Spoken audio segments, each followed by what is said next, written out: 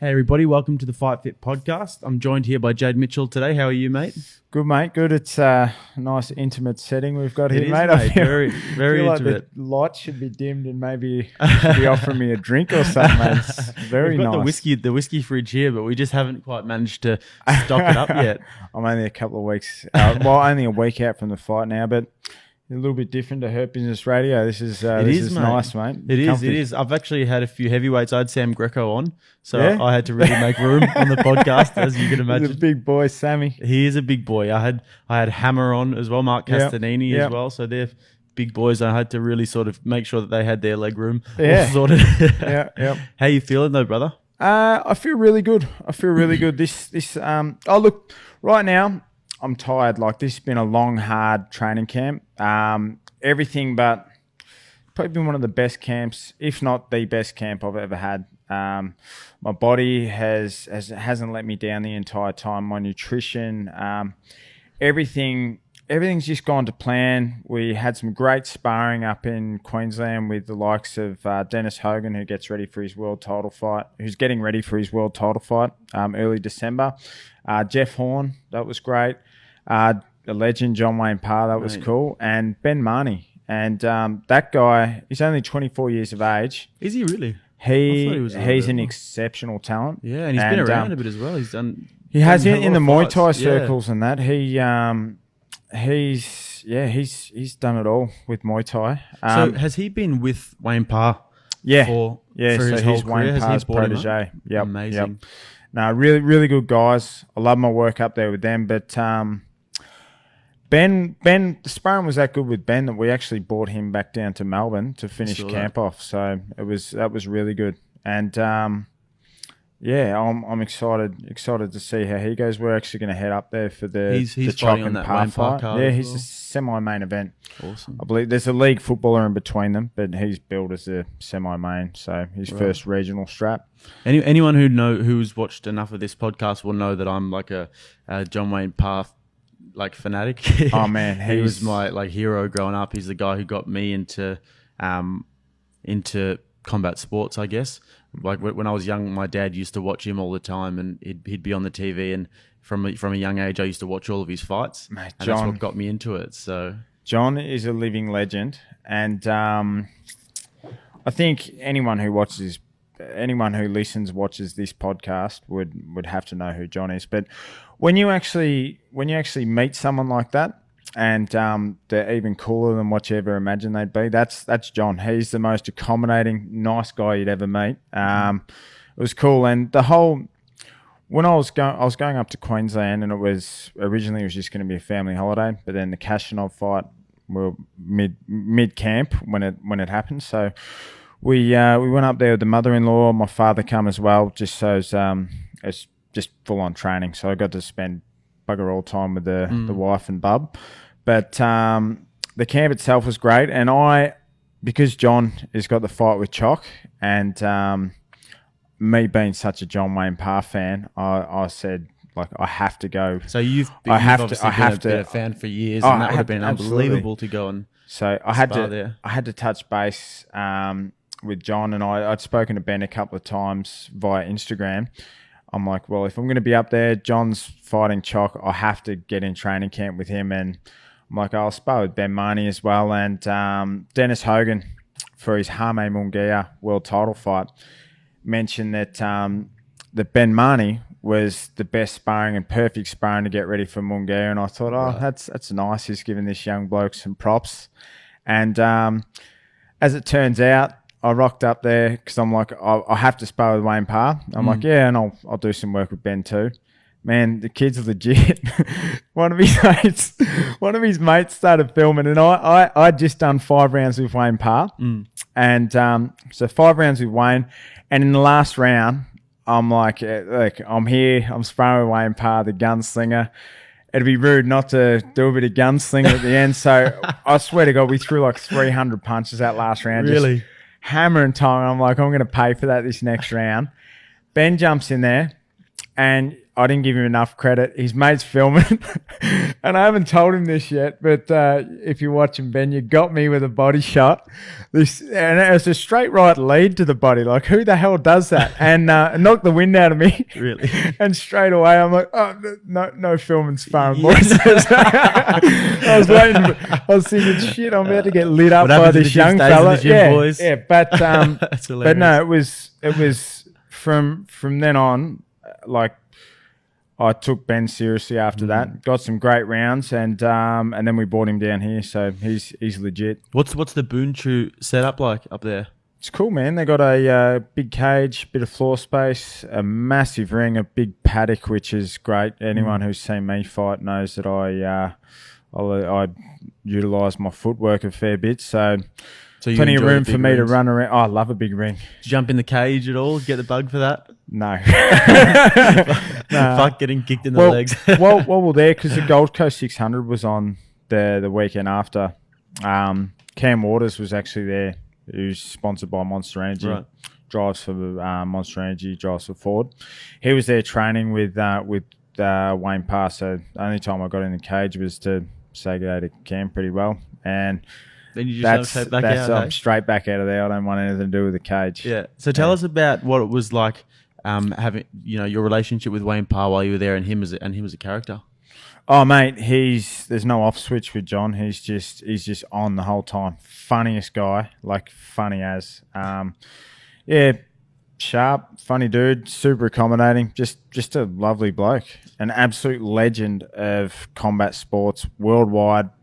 And in Australia, but worldwide too. Like, everyone respects that man, what he's done. Yep. John Wayne Parr, Raymond Deckers. Yep. Like, there's very few Westerners who have done it as good as what Wayne has done it. I mean, Raymond Deckers, as you said, was sort of just before John Wayne Parr, that sort of animal. Going to Thailand and embracing their culture, and as a white guy going over there and fighting on those in those Thailand shows, and it's just amazing to see that. And John Wayne Parr, that documentary is incredible. Yeah, mate. And another legend I got to hang out with while I was up there as well. I was a massive fan of this guy's Paul the Hurricane Briggs. Yeah. And what an animal that guy was in his fighting days. Just the way he lived life and the way he fought. He's a monster. And I loved him as a kid. And his fights with Thomas Adamek to get Ring Magazine Fight of the Year. And the first fight, he won that. I don't care what anyone says, but he come up short in both of those. But just getting to hang out with Briggs for a bit, train out of his gym, and just hear, just talk to the guy, just his experiences, and he's a really cool guy. And to see how calm and just how different to the Hurricane that I grew up watching. He's just the nicest, most chilled dude ever. So I'll catch up with him again when I go up for the Parr Mundine fight. Yeah, it must be kind of like your hard work really paying off when you get to go and experience camps with those guys. You're like, you've put in so many years of hard work with boxing, and now you get to really rub shoulders with the best of the best.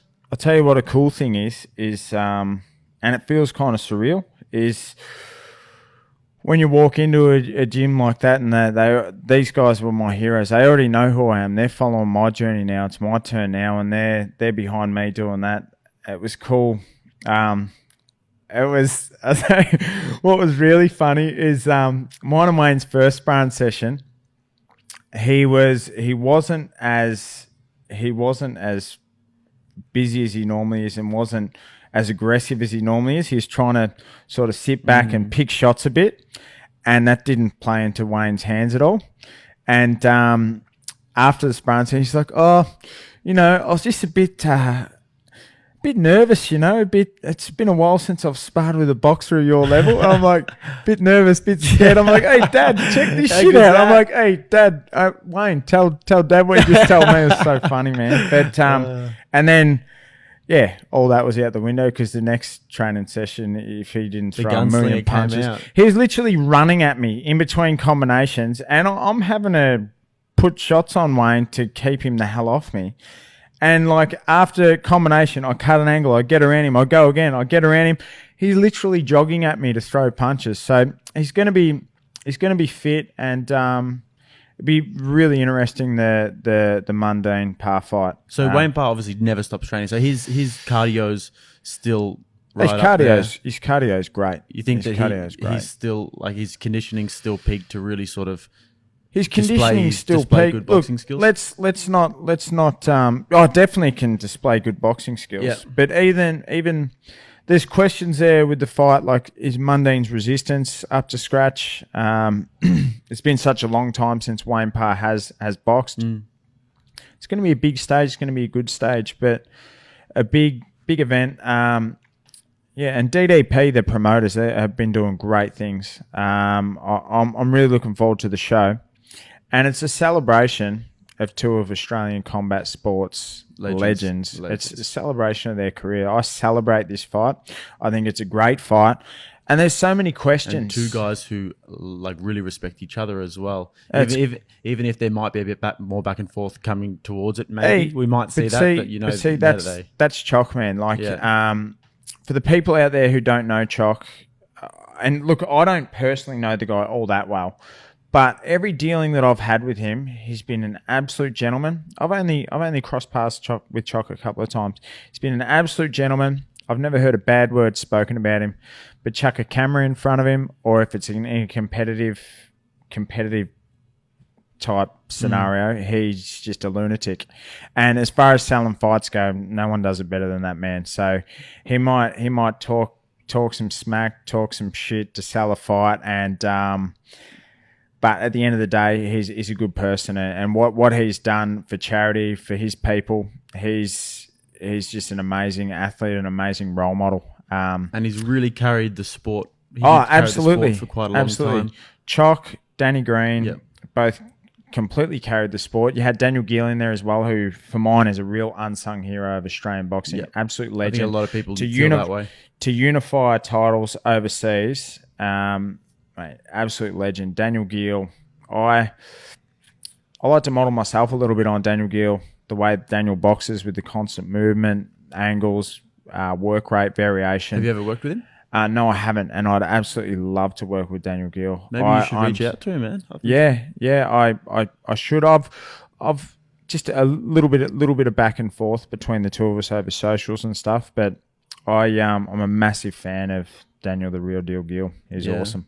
There's a few, like, as you said, and Danny Green as well. I mean, knocking out Roy Jones Jr. What a moment for Australian boxing. I was lucky enough to I've been able to work and spar with Danny before, and Danny's Danny. What you see is what you get. Like, he's just a cool guy. I get along well with Dan. He was great to spar with. He's a funny guy. He always gives everyone just gives people time, and he's such a recognisable guy. It'd be so tiring, but every time I was with Dan, he always gives people his time. So he's a cool guy. I'm a big fan of him as well, and he was doing some stuff with Hammer's Gym recently. He had a seminar and stuff, and I was really trying to get him on the podcast, but I think he just maybe had his hands full. He's so busy. He's got people pulling him for all different directions. Especially with this weekend, tomorrow night. I don't know when this pod will be out. Hall Gallen. Yeah, and so then this will come out on Monday, but it's Thursday now, so I guess we can speak about that now in advance. All right, well, I will give you a bit of... This is my opinion on, like, the undercard for me is awesome, and I think two guys in Australian boxing who are just amazing and who everyone needs to get behind these boys is Team Maloney. Yeah, the Maloney These boys are the real deal, and I guarantee you tomorrow night Andrew Maloney is going to knock Dari out. I guarantee you, man. He's going to be Australia's only world champion at the moment, albeit interim. But the thing is what people need to understand too is Lewis Conception, two-time world champion, I believe 2 weight division world champion. Andrew Maloney beat the brakes off that boy, and that was an unofficial title eliminator. He was told that if he beats Lewis Conception, that he fights for the world title. He beat Lewis. It didn't happen. Cal Yafai took... I forget who Cal Yafai fought, but off the top of my head, sorry. And then he had to go to Chile for an official title eliminator, and he was down on the scorecards. They even ruled this punch on the replay. It misses Andrew by like a meter, and he trips over. His glove hits the mat. They call it a knock. They ruled it a knockdown. Like, he was getting fucked. Yeah. Can I say that? Yeah, of course. It's podcast, Say what you want. So he's getting such a raw, like just such a raw deal on the cards. It was an absolute joke. And then the man threw 35,000 left hooks in a row and just knocked the guy cold, like just destroyed him with a left hook and earned his title shot again. And now Kalyafai has taken a fight with Estrada, which will be for the WBA Super World Championship, because there's levels of WBA have a super champion. Once you've defended a certain amount of times, you can fight. You can be called super champion. Then you've got regular champion. Interim is that's your last stop for you are the next in line. But the way I look at it, Andrew knocks this guy out, and on the 31st of January, I don't know if it's done yet, but it's looking like that'll be the date when Kalyafai fights Estrada for the super title, and Andrew will become the regular WBA world champion. And then hopefully the guy can get Kalyafai in the ring, and I reckon he knocks him out too. Is it a real deal? In Australia? Oh, who knows? Cool. We'll see. Hall and Gallen, this fight has got the interest of the public, and hopefully the public get on board with the Maloney boys, because Jason himself is every bit as good as Andy. Yep. And he will be world champion 2022. So, as well, not 2022, as in 2022. He will also be world champion next year. I guarantee it. The boys are the real deal. He come up short, but it was so close. Could have gone either way against Rodriguez in his world title fight. Man. Oh mate, what a finish by Jason too! And just the quality of that fight was just unbelievable. Yeah, slick man. Rodriguez is so slick, and even though Rodriguez in his next fight got stopped by Inouye, he rushed it and tried to bang with Inouye. When we watch the final of the bantamweight World Boxing Super Series with Inouye and Donaire, that was amazing. And Donaire took his time and got his way into that fight. The way he catch counted and took his time. He didn't try trade with Inouye straight off the bat. He got himself into that fight, took his time, and it just goes to show you that Jason Maloney can mix it with any of those boys. I just think that Rodriguez really stuffed up by trying to just go at it with Inouye. Yeah, I think that those boys are like slept on a lot. And I think that this is a really hot time for Australian boxing. You've got guys like, Michael Zarafa and Tim Tszyu, who are very much in the spotlight. Jeff Horn as well from his victory with Pacquiao. Yep. Then you've got guys like the Maloney brothers, who are straight up killers. See, we all too. Like, do you know one thing I absolutely hate?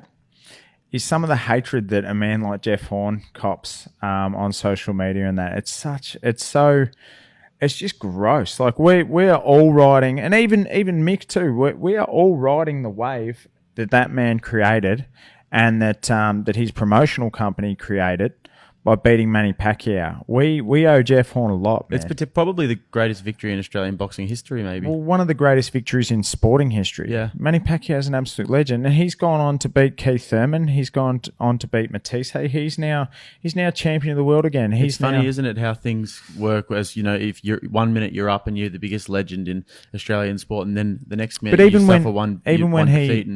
But even when he won that fight, he even copped some backlash, which I just thought was an absolute joke. More from US critics, wasn't it? US critics, external critics who thought that he was robbed, and thanks who thought to Atlas but that was just bullshit though. Anyway, that's just people trying to defend their guy. It's absolute, I think any real boxing fan who would watch that would know that Jeff Horn won that fight. Yeah, absolutely. Yeah, there's a reason why he won. He manhandled Manny that night, and I loved that was Jeff's thing as a welterweight. He's so strong. He's a brute, even at the weight at middleweight. He's still a brute now. But yeah, I really like Jeff in the smaller weight division. I just wanted to touch on just quickly again the Wayne Parr and Mundine fight. Yep. So from my sort of opinion, I guess when I look at that, I think that Mundine got beaten pretty easily by Horn in his last fight. Yep. And then John Wayne Parr hasn't boxed in a while, and those are the two things that kind of stick out if you're looking to critique both of them. I think John Wayne Parr's another one who people sleep on his boxing skills. They know his Muay Thai kickboxing is just absolutely something of legends, but I don't think people realise how good he is as a boxer. and how high level his boxing skills are. Yeah. Well, and from you to have trained with him, you must now look at that and be like, do you feel the same way? Yeah, I do. His boxing skill is great, but Mundine's boxing skill is phenomenal. Mundine is an absolute legend of boxing in Australia. Like he's something special as far as boxing is concerned. If it was a few years ago, I think Mundine would comfortably have beaten John, and I don't think John would give a crap me saying that. You've got to give respect where respect is due. Mundine's one of the greatest ever to do it, to come from Australia. But this stage of their career, his resistance isn't what it used to be, and John's just an animal. So that's what makes the fight interesting for me. There's questions there, and that's what makes fights interesting is the questions. So and there's lots there. And often it doesn't go the way that people think. No. Look, I kind of sit on the fence, and that's out of respect for both men, absolute legends. And if I could have half the career that either of those men have had, I'd retire a happy fighter. Yeah, well, that's a good segue to November 23. You fight Kashanov, a very, very tough Russian former IBF world champion. Yeah, I mean, WBA world champion. WBA? Did he fight for an IBF as well? He was the IBF international world champion, which right. is the title that myself and Kashanov fight each other. Is the intercontinental title. That's one up from the international title. So it's the one under the world title. That just sounds confusing. It is very confusing. With different governing bodies, you've got like the WBC, they hold their international title to a very high standard. The IBF, the international title, not so much. Intercontinental title to a high standard. And there's actually like you've got your top 15 rated fighters with the IBF Intercontinental, and I'll be due to defend that, and that'll push me up the ratings there with the IBF. So what do you when you take this fight on the November the 23rd? Yep. When you get the win, with that one, where are you hoping to sort of what's the next step for you after that? We were sitting at number 8 in the world with the WBC, so I hope to climb on that. And I hope to enter the top 15, top 10 in the world with the IBF. I was sitting at number 9 in the world with the WBA, but that just got taken away from me. But yeah, it's just funny how it all works, isn't it? It is funny. It is funny. My title got taken away from me as well without that person actually fighting me. But anyway, we can talk about that later. Yeah, but it's a massive fight, man. This is a guy. This is the biggest fight of my career, and I've just signed a 5-fight deal with Hosking Promotions in conjunction with DNL Events, which now for about 10 or 15 years. Consistent boxing hasn't existed on live television on Fox Sports, so they're now investing in. And we said what an exciting time it is in Australian boxing. They're now investing in a handful of fighters, and I'm lucky enough to be one of the guys they're investing in. I'm on the verge of a world title fight, and so to get Stanislav Kashanov, former world champion, over here. That opportunity didn't exist with the money that was involved in boxing, because you've got America over here, Europe over here, Australia's all the way down here. We didn't have TV, we don't have money, so they laugh at us. The guys who have got something to lose or really good fighters, to bring them here, you need money to do that, because we just couldn't compete. Whereas now, I've got a team behind me who believe in me and who are willing to invest in me and bring these fights out here, because for so long we see Australian fighters sort of fight no one. They get a hold of their regional strap. They defend it a few times against no one, and you're not ready. You're not ready for the big stage, and all of a sudden the champion looks up and down the list and goes, "Okay, we'll pick you," and then our fighters come up short, and it looks bad. But look. Our plan is to get a mandatory shot, which will be over sort of three fights where my team will invest in me, pick the correct fights to get me ready for the time when it comes. Because we've had a few offers already for a world title fight. I could have fought. I was in the running for Callum Smith at the start of the year at Madison Square Garden. Wow. And mate, that would have been a life-changing fight, life-changing money. I was only 6 weeks out of surgery, so we had to let that one go, because I truly believe that I can compete with the best fighters on the planet. Given the right fights and given the right opportunities, I want to do it properly. I want to earn my shot, and I want to be ready when I get my shot, because I truly do. I wholeheartedly believe that I can do this, and I've believed that since only 2 fights into my career. I ended up landing a sparring gig with Miguel Cotto for his preparation for the Daniel Gill fight. So with only 2 fights to be able to do that, that's what gave me my belief, and that's what sort of set me on the journey that I've been on now. Well, you're definitely on the right path. I mean, you're 19-1. Yep. You've 14 fight win streak, is it? Something like that, 14 fight win streak. And then obviously fighting a former world champ. Now, this surely propels you into that sort of well, now. this will prove that I deserve to be there. I deserve to be in those world ratings. Are you happy that this is at home? This fight? Oh, it's cool. See, and the thing is too, is this didn't exist. Like, this hasn't existed where Australian boxing consistently on TV, and it hasn't existed where we can compete with America and Europe with getting my opponents here. Yeah. It's with thanks to Lyndon Hosking at Hosking Promotions for their slogan, making it happen. He's making it happen. I think there was obviously for so long there's been like a boycott of boxing in Australian in Australian media. I think sort of what has happened too has been when Fox was investing in boxing, all of the money wasn't going into the cards and into the fights. So now I believe the powers that be at Fox actually are helping with the budgeting of the shows, and all the money's actually getting spent on the fights and on the fighters. So for years we'd have stuff on TV and just get served up absolute crap when there's so much talent out there, and now that talent is going to get shown on TV. There really is, and it's so exciting for Aussie boxing, and there's going to be so many opportunities and so much for our boxers to aspire to now as well. Seeing guys like you really make that quantum leap to what you're about to do. And this is another reason too why I took the Kashanov fight, because we had a small list of people we could fight for the particular title we won. And Kashanov to me is a great TV fight. He's a tough man. He's experienced. He comes forward. He's going to give me all I can handle. But look, I'm ready for it. I've prepared for this. But this for me, National Boxing Series is bigger than just me. Like this is I've got to be in good fights on TV, and the people who are coming up under me. And the other fighters who are being invested in by National Boxing Series, they're big fights. They're good fights. You've got Joe Patea versus Mark Flanagan the week before, me versus Kashanov.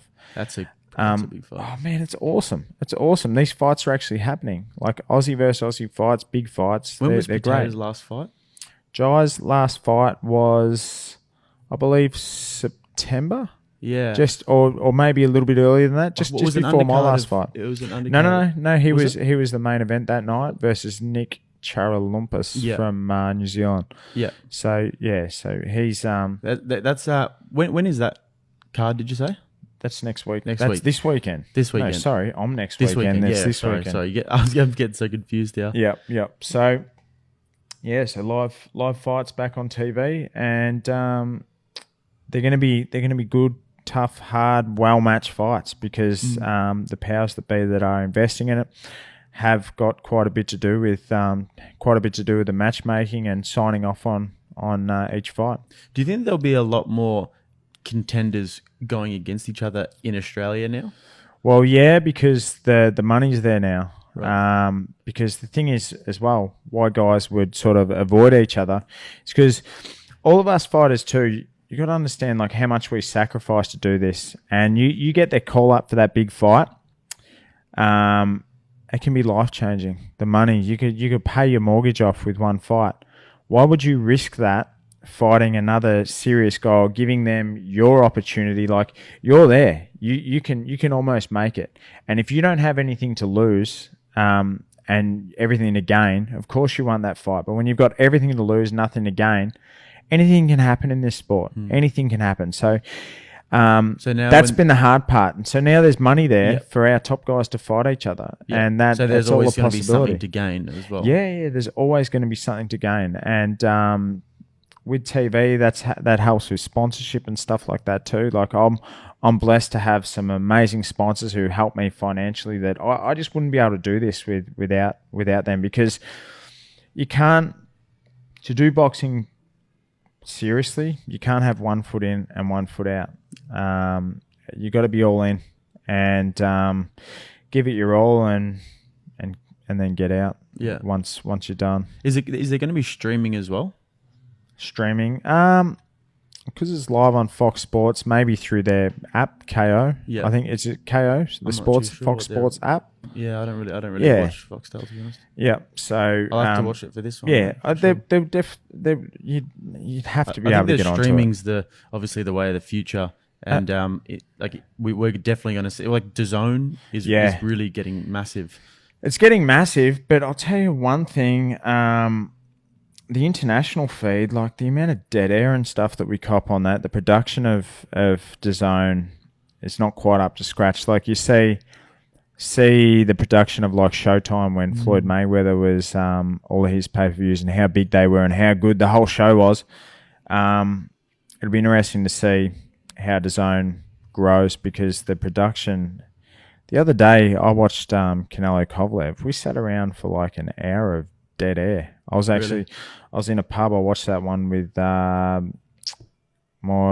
Hurt Business Radio co-host Ben Damon. We watched it in a pub in Richmond, and I had Ben Marnie there as well. We're dropping him off at the airport. But luckily enough, we had the UFC and the boxing on screens in front of us there, because I was sitting there for like an hour. So it was strange, wasn't it? That they were showing the UFC at the boxing as well on the big screens. Yeah, it's weird. And they delayed that fight. UFC would never do that for boxing, that's for sure. But then you look at I think that the UFC event was so popular. It was a big event. But then Masvidal and Diaz made like 500,000. Canelo made like 30 million or something. Yeah. Well, Crazy. I think as far as the world's concerned, boxing's been around forever. UFC, MMA, I should say, is relatively a really new sport. The popularity of it, it's awesome. At the highest level, it's awesome. The production of their shows, awesome. Like, they're killing it.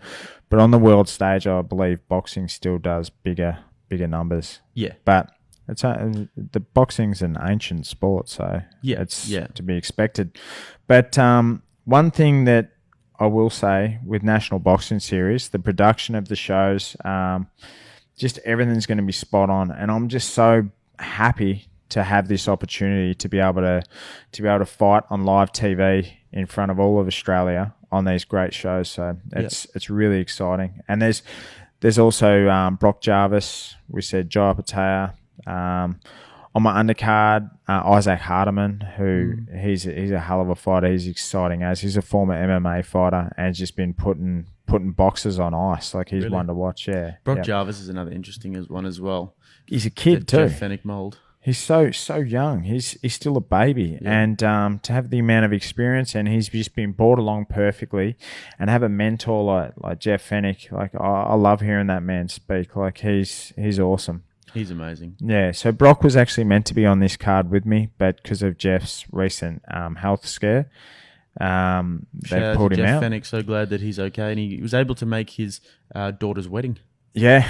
Down the aisle. Tough, man. That guy's some kind of tough. I swear to God, like, for all the listeners who watched Jeff in his prime, there's only one Jeff Fennick. Like, he was an animal.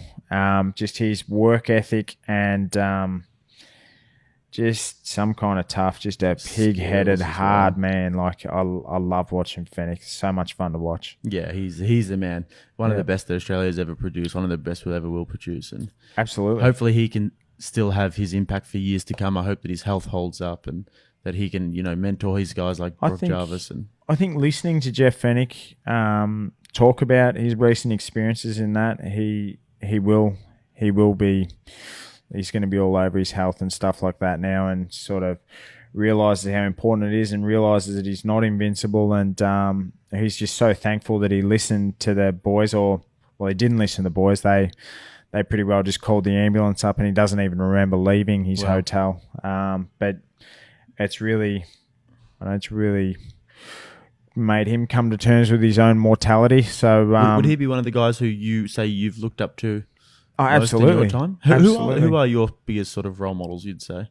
I mean, people that you watched on the screen, and also people that you've actually have had an impact in your life. Oh, mate, I draw inspiration from so much. I'm such a student of the game, and I've loved boxing my entire life. Like, mate, this pod, we haven't got enough hours to sit here and talk about. Everyone who's been there and done it before me, I draw from everyone. I will listen to anything that anyone's got to say. If it works for me, it works. If it doesn't, it doesn't. I'm just such a fan of this sport. I could rattle pretty well every Australian world champion. You name them. I'm a fan. Even some of our domestic guys, like one of my favourites growing up was Julian Holland, the fighting farrier. I love Jules. But look, we haven't got enough time to talk about who I. Obviously, I think you've actually summed that up really well. You're just such a student of the game that you take inspiration from so many different people. That's awesome. Another source of inspiration for you must be the fact that you're a relatively new father. Absolutely, man. How's that sort of changed your perspective? That's changed a lot. It has changed so much. Like, I am so in love with my girls. It's not funny. My wife Tegan and my little baby girl Drew. That's beautiful, man. I used to be of the mindset, like, everyone does it. Like, everyone does it, of course. Like, it's going to be special. But until you actually experience fatherhood, parenthood, like, words cannot describe, man. Like, she just makes me so happy, man. Awesome. And it's just strengthened my resolve to, I want to become champion of the world. I want to, more than anything, when I leave boxing, I want to leave boxing without a mortgage. I want to be able to set myself up for life after boxing, and everything that I've sacrificed and my wife has sacrificed financially, and just we've missed out on so much so I can chase this dream. Tegan's in this with me, man. Tell us a bit about that. Well, it was after my second professional fight. I got the opportunity. Lyndon Hosking, who promotes me now, gave me the opportunity to come to America and train with them over there. Cut a long story short, within a day, I was there sparring Miguel Cotto. The following day, I was asked to come back, and I was paid to spar with Cotto. When I got home, I realised I could do this. I was still running a business, concreting, which is super physical. And my body was always letting me down. And I was also at my heaviest. I was near on 130 kilos. So I was like a beach ball with eyes, man. Just this fat, drunken concreter. Hadn't seen the inside of a gym for like 3.5, 4 years. And then my wife was the one who inspired me to get back into it. I sort of dabbled with the idea, and she's like, no, you got to do it. So anyway, I got the weight off, had my first pro fight. Just swung my arms around till the dude fell over. I'd sort of forgotten how to do it. And then my next pro fight was against Aaron Lay. We beat Aaron, and then on the plane to America, thanks to Lyndon Hosking. We come home, and I had the self-belief I could do it, but I was still trying to work and train and everything as well. And it just doesn't work. You need to concentrate on one. It's near on impossible. And that's also to shout out to Kane Watts and respect to Kane Watts. Man, he's got a massive mountain to climb, but that's Australia's Rocky Balboa. I think he even said on this podcast himself, he was lucky enough to get his world rating, and then he's that guy, the champion's gone, my voluntary. Okay, we'll pick him. He has got the chance to shock the world right now. So props to Kane. That man's always run a business. And he's a legend, Kane. Doesn't matter what problem arises. He's borderline psycho. Nothing gets to him, man. So shout out to Kane. Yeah, we're all backing. We're all behind you. And mate, it would be it would be just spectacular. It would be the thing of boxing folklore if Kane lands that shot on Gulmirian and becomes champion of the world. Mate, have you seen the fucking turnaround Kane has done in the last 12 weeks? Yeah, mate. That's nothing. That's nothing too amazing for Kane. Kane loves the beer. He's flat out with work and everything. And then when it's time for business. Yeah, man. And he looks amazing. Yeah, he's in good shape. He's over in Paris, and he's got Brian Armatruda over there with him, and it looks like, man, I'm going to be watching that, and I hope that he lands that shot as well. Mate, I think Kane's not under any illusions. It's a stiff test. It's unlike any fight that he's ever been in before. But he's been given the opportunity. And, mate, all the best to Sugar. I pray that he can pull it off. Me too, mate. Yeah. But, yep, it's just, it's massive. So hopefully he pulls it off. Hopefully he comes home safe. He's a bad dude, Gulmirian. And good luck to him. Yeah, as you were saying before, mate. Yeah, you got back from mate, for me, but because, like I've said, I want to do this properly. I want to do it the right way. This isn't a dress rehearsal. We only get one life. We only get one choice, one chance. Just to take it back for a minute, when did the penny drop for you? When you said you were so overweight? The penny dropped for me. I don't know. I just woke up one morning. I decided I want to be a professional fighter. I'd had a decent amateur career. I was a fireman. I won a national title, multiple state titles, and just... so you just thought, like, just before it's too late, I just got to do it before it's too late. So I was like 27, 28. I made my pro debut at 28. I'll never forget the morning, my feet hitting the freezing cold floor down at St Andrews there, and just walking down the hallway going, yep, you're doing this, fat boy. And my body just aching because I'm just a fat pig, and I was still a bit dusty from the night before. And yeah, got down the end of the driveway, felt great. Got about 100 metres up the road. Oh shit, this is a little bit harder than I remember. About 200 metres up the road, I was like Homer Simpson, just like out of breath, like absolutely knackered. But just made my mind up there and then, like, you are doing this, you fat bastard. Like, let's do this. You're a professional fighter now. Like, let's do it. Let's make it happen. And just got myself over the line. Yeah, got through it. Ended up with compound fractures in my feet, my ankles, from just being a fat pig and trying to train like a professional athlete. But look, we got there in the end. Like I said, just swung my hands around in the first fight till the other bloke fell over. Did a lot better in my second fight against a guy that people just wouldn't fight. What kind of shape are you in at this stage? 82 kilos. Right. Was my professional debut. My next fight I was weighing at 78. My third fight after I got back from America was for the Victorian state title against then undefeated fighter Mitch Clark, who was 6-0 with 6 KOs.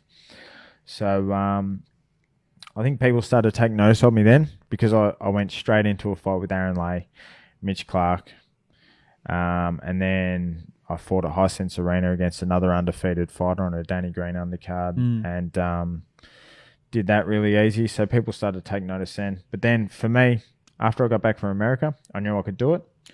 The entire time my body's letting me down, because I got a couple of prolapse discs in my lower back, which is all good now. I work every day on this. Like my body's everything now. Like I'm 100% professional now. And this is all I do. I train. I live to train. That's all I do. It's fascinating, man. So what happened was the prolapse discs, and I kept tearing my hamstrings, and I fought Ryan Breeze and had a loss to Ryan Breeze, and that was a fight for mine. That was a big penny drop moment.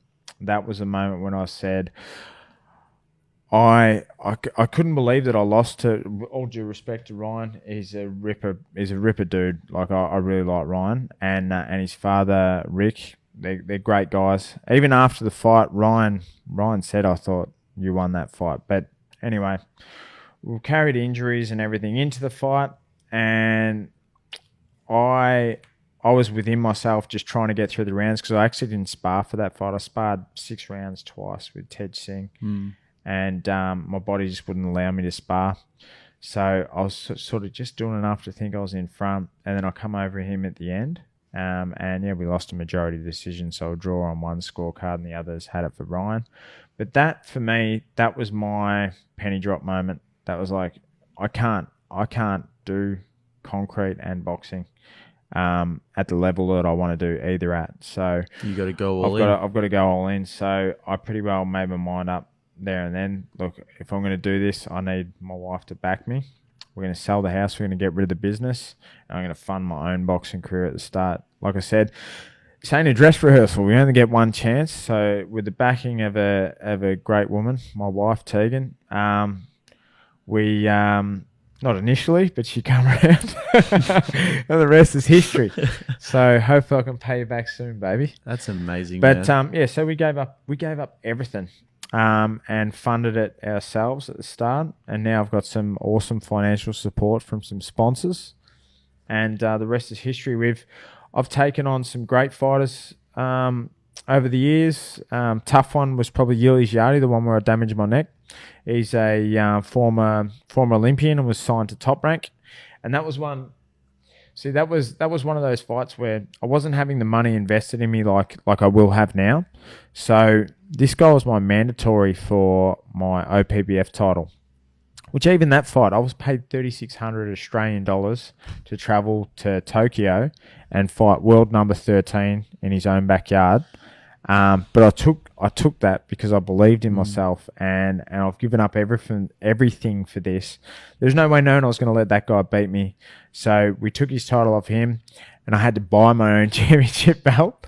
You had to buy your own. So I probably made about, I don't know, probably $1,400 for however many weeks I put into that fight, but we got the title, and that's how I got my world rating. And then Jayde was my mandatory. He was signed to Top Rank. Top Rank is still investing in him now. Top Rank China.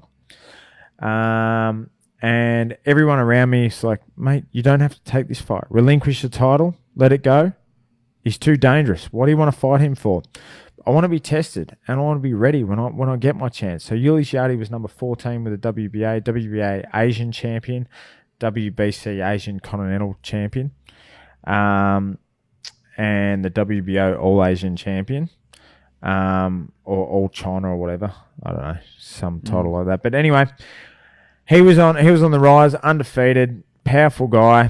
And great amateur pedigree, the backing of a big company. And they were coming here for the right price. So we didn't have to throw money at them to get them here, because they were coming here on a mission to knock me out, take my title, further themselves in the world rankings. And I welcomed it. Like, bring it on. Let's do it. Because if I'm not good enough to beat you, I'm not good enough to keep climbing the ladder. So the Jayde fight, that was a tough fight. We had a great camp in a lead up with Sam Solomon and Sakio Bika down here sparring me. So two former world champions, both pushed me in the gym every day. And the Jayde fight, man, it was tough. In the first round, I had a bulging disc in my neck. It was pushing out to the left, so I had a little bit of referred pain, a bit of pins and needles. And he's hit me on top of the head, and it's crushed my vertebrae together. And it destroyed the back of my C6 vertebrae, so my neural foramen, which is the pathway in which your nerve core travels through out into your body. Oh, shit. Got totally destroyed. So it broke the back of my C6 vertebrae. It ruptured the disc, and it also pushed the disc halfway through my spinal cord. So it felt like what I'd imagine sticking a knife in a toaster would feel like, just this shock. And I knew something was seriously wrong. And did you go down straight away? No, almost went down. I think when he landed that shot, my legs sort of stopped working for a bit there. I think leg for a bit. I think I certainly did do the stanky leg. I think all my mates ordered their Ubers there, and it's like, oh shit, Jay's in for a short night here. Might have bit off more than you could chew, brother. But anyway, I recovered from that. I got back into the fight. Second round, I come back, I'm like, man, my timing's off. I couldn't get my timing right with my left hand. I've thrown a million left hands, and rips, uppercuts, hooks. This is a neural thing. Yeah. I had paralysis in my left arm, and it wasn't until after the fight someone's passed me a bottle. I'm trying to. I just didn't have the motor skills to do it. I'm like, oh shit, something's going on here. Shit. Just something as simple as touching your face, scratching right, like I'm trying to put the wires together to make my hand and arm work properly, and it just wasn't. It was just misfiring. It was such an odd feeling. So we had surgery like a week after the fight. Do you mind just telling the rest of the fight story after you've done that injury? Oh, I had a lunatic in front of me trying to take my head off, who was amazingly balanced, and every time I'd change, he'd step up. But I gave up my house, I gave up my business, I gave up everything in order to chase this dream, and I got this man trying to take it away from me. You're not going to take it away from me. Yeah. So for the rest of the fight, I found a way. I outboxed him. I completely outboxed him and outworked him. I just had to think my way through it. I had to adjust. I had to continually change. Minus the motor skills. Yeah, minus the motor skills. Well, when I told him my time's off, he's like, "Well, mate, you've what do you want me to do about it? I can't just turn your timing on for you, bud. You're gonna have to make it work. You're gonna have to." Wow. Yeah. So anyway, we got through the fight, and I lifted. I found the extra gear that I needed to. And that in itself was a test. So, and this is all experience. These are all tests along the way that I've been through to prepare me for November 23rd and beyond. So, yeah, it was crazy. I had surgery, and I also had stem cells as well, and that was amazing. I was told it'd be 12 months before I'd even see the inside of a gym again. 4 months after surgery, I had stems against my surgeon's advice. My surgeon did an amazing job. And 4 months after, I was cleared to start sparring again. So I fought 6 months after surgery, and like massive scar on the back of my neck. And like it was really invasive surgery. Stem cells were amazing, mate. They are like the fountain of youth. Yeah.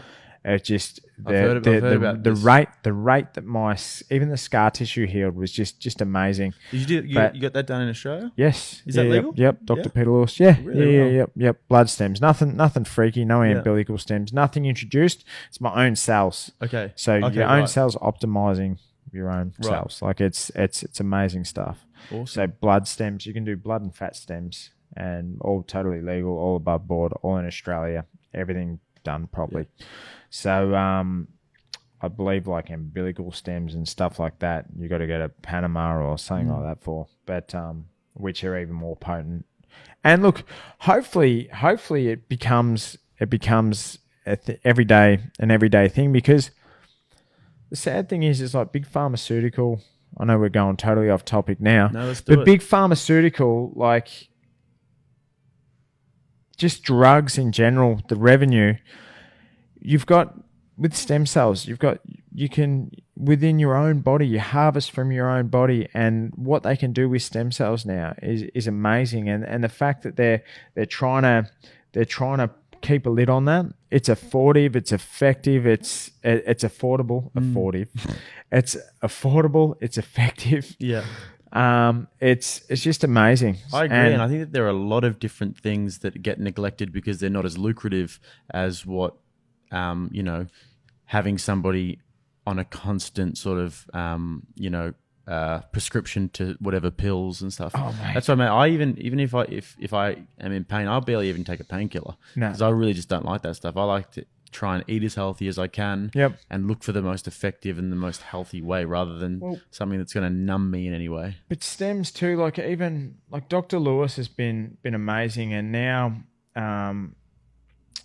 immunotherapies and stuff like that, even with cancer treatment, like they'll harvest stems and they'll incubate that, and that'll be there. You go through your chemotherapy and then you're injected with your own cells which have been harvested, and they're there for you, and the immunotherapy help you bounce back after it. I don't know I've lost someone that I love more than just about anyone. My father-in-law, we lost him to cancer, and to watch someone you love go through that, like it's brutal, man. Like it's absolutely brutal. And the fact that now that they can help treat this with immunotherapy and harvest cells and actually boost your immunity up, because it's not so much the cancer that kills you, it's well, of course it is, but it's chemotherapy pretty well kills everything in your body to reset it, and then your immunity is just gone, and you're so susceptible to absolutely everything. And a lot of people die from the actual treatment itself. And now they can boost people's immunity. They can boost everything with stems, and hopefully it just becomes an everyday thing. Yeah, because they're trying to bring in like and chemotherapy is incredibly expensive as well. Oh mate, and they're trying to bring in like synthetic stems, which is gross to me. Like, because you can get it from your own body. Yeah, it's a big pharmaceutical and that because there's so much money involved in cancer and just in sickness in general. It's a wormhole. It's disgusting. That we could go down, but it's well, just, you can't go. It's one of those big. At the end of the day, I actually still get paid to get punched in the head, so it's probably not the wormhole you want to go down. Anyway, I've pretty well given you all of my smart conversation. Yeah. No, but I do agree, mate. And there are some, and also diet is another one that people neglect. I mean, at the end of the day, you are what you eat. I've been with a nutritionist recently, Michelle Reeves, who's just amazing at what she does. Yeah, I've heard great things. And it's completely opened my eyes to how much of an effect this can have on your body, but also your mental health, your sleeping habits, your moods, your relationships, your motivation. My life has completely changed over the last month, and it's just... Absolutely. See, diet is so important, and that's something that I just was not doing properly. I'd get by on just being a pig-headed lunatic. I'd be that tired and that drained, and it's only now I find myself in such an awesome position. Like, I'm on the verge of big things, and I've got this opportunity with TV and stuff now that just seem like pie in the sky. And like, I'm not going to lie, I love a beer, love to party. As do I, brother. Yeah, as do all of us pretty well. But the thing is what I would do is after a fight, I'd be on just a massive tear, just party, drinking, just having fun with my mates, catching up with everyone, and I just eat anything because I'm like, I deserve this, right? Which is just crap. And then I would underfuel my body. I'd live in a sweatsuit, underfuel my body, and I'd get by on just being a pig-headed psycho. So you were just one side of the spectrum or the other. I'd literally be on the nod on my way to my last training session for the day. Like, I was just that tired and that drained. I was like, my body was eating itself some training camps, like anemic, my hormones, everything was out of whack because of how much I was punishing my body. And then at the start of the year, with the help of my doc and an endocrinologist and nutrition and everything, I would get by training, like burning like 2,500 calories, and I'd only be eating like 1,000. So I'm malnourished. My body's literally eating itself, and that's how I was making weight. And my body got softer and softer as I went on my career, and I've changed that now. In this last, since baby Drew's been born, since my last surgery, it's been a slow burn. It's so much more important to me now, my boxing career, than catching up and having a few beers with mates here and there. Everything is so professional now.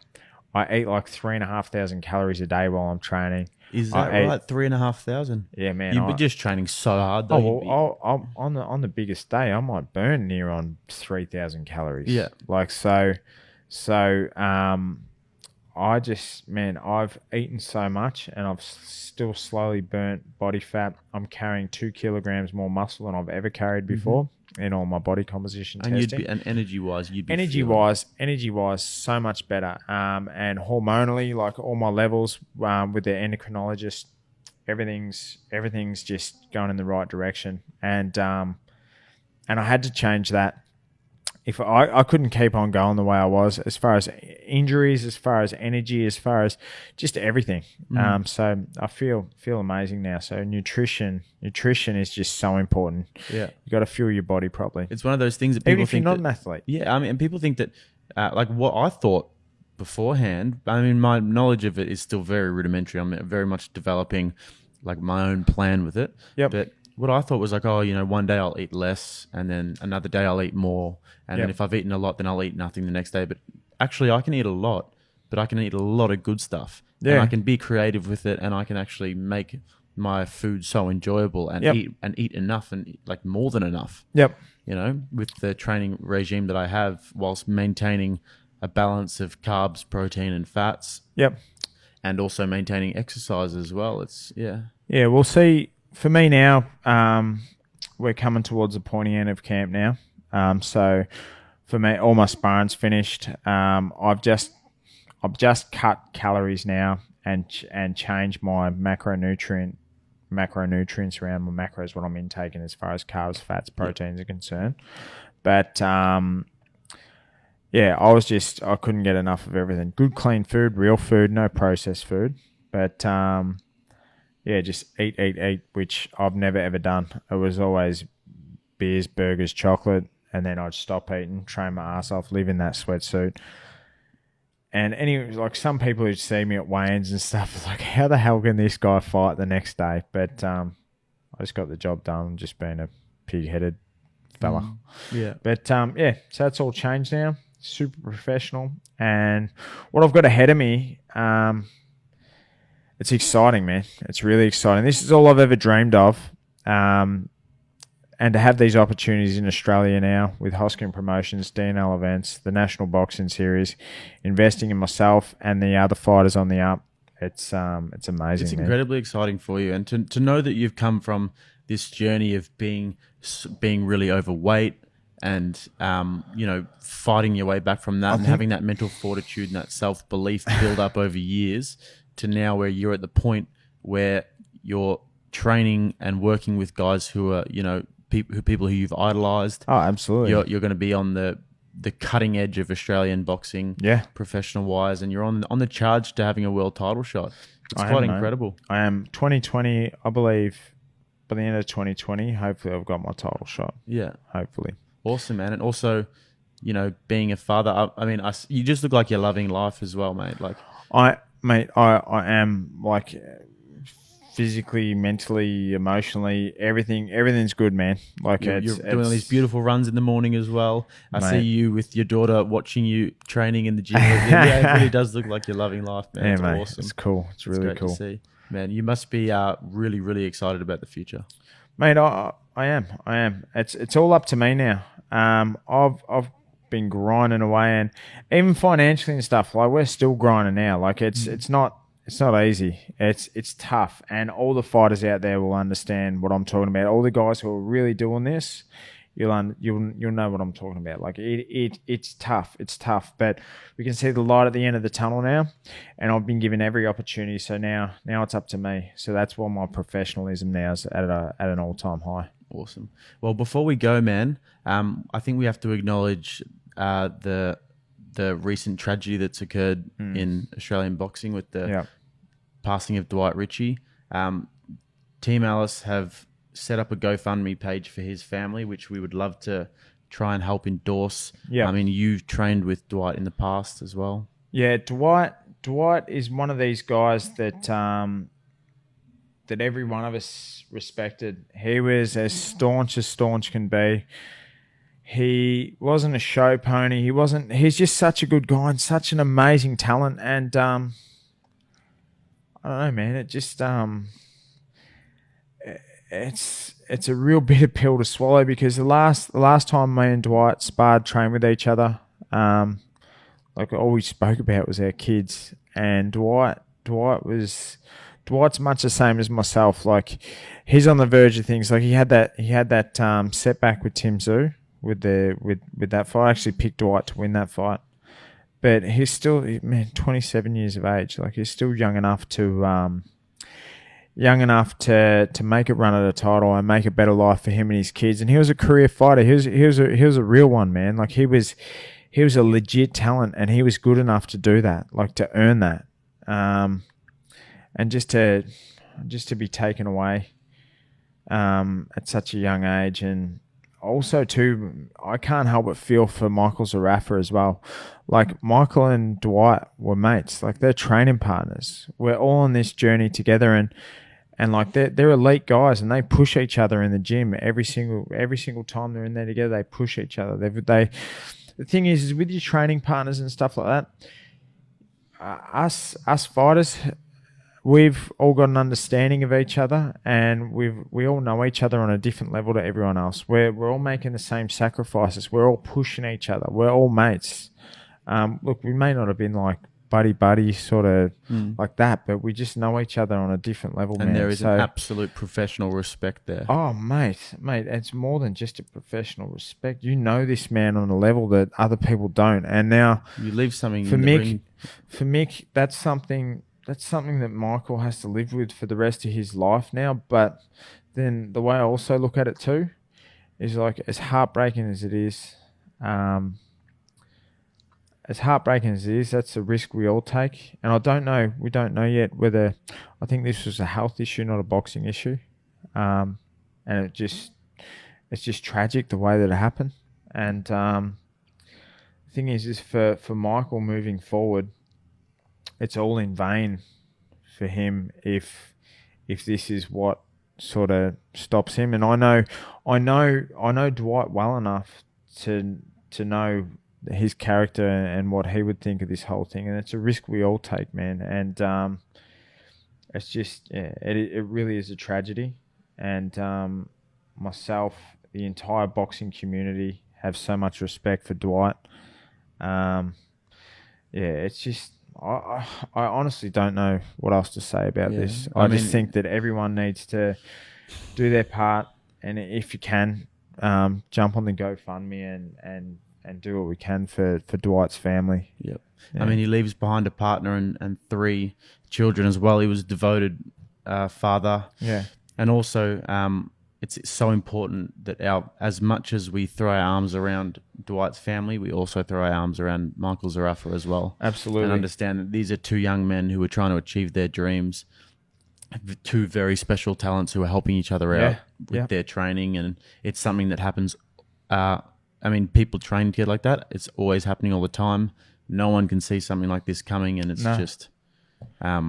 just something that is just a freak accident. And I don't think this is a boxing issue. This is a health issue, and this also has made me want to take more notice of my own health, as far as checkups and everything like that are concerned. It's an absolute tragedy, and he'll be missed by everyone in the boxing world, and no doubt everyone, old friends, family. It's absolutely gut-wrenching. I was just commentating his fight on the Team Ellis show a few weeks ago when he had an exhibition fight against Mitchell Leake. Yep. And we were just saying the whole time how much of a great bloke he is for stepping up and taking that fight on such short notice. Even though it was just an exhibition, he got in there and he gave the kid a show and an experience, and like just one of the good blokes around. And oh mate, staunch, just a good dude. What you saw is what you got with Dwight Ritchie, and yeah, I respected the hell out of Dwight. Yeah, and the whole boxing world is behind his family. The whole boxing world is behind you, Michael Zarafa, as well. Yeah. And thank you so much for talking about that. I understand that it's a very sensitive subject for you. It is sensitive because it's not like Dwight and I were buddy. We had just that professional respect, and just that respect that us fighters who all push each other have amongst ourselves. It's just a really, really sad tragedy. Yeah. Thank you for that, mate. Your fight is next weekend. Mate, I can't wait. Backing you to the hills and up and away from here. This is a massive moment for you. We're all so proud of you. Australia's behind you. Big things to come, mate. Thank you so much for joining us. No worries. Or joining me on this little couch. Thanks, Jake. Thank you. I appreciate that. Cheers, brother. Thank you.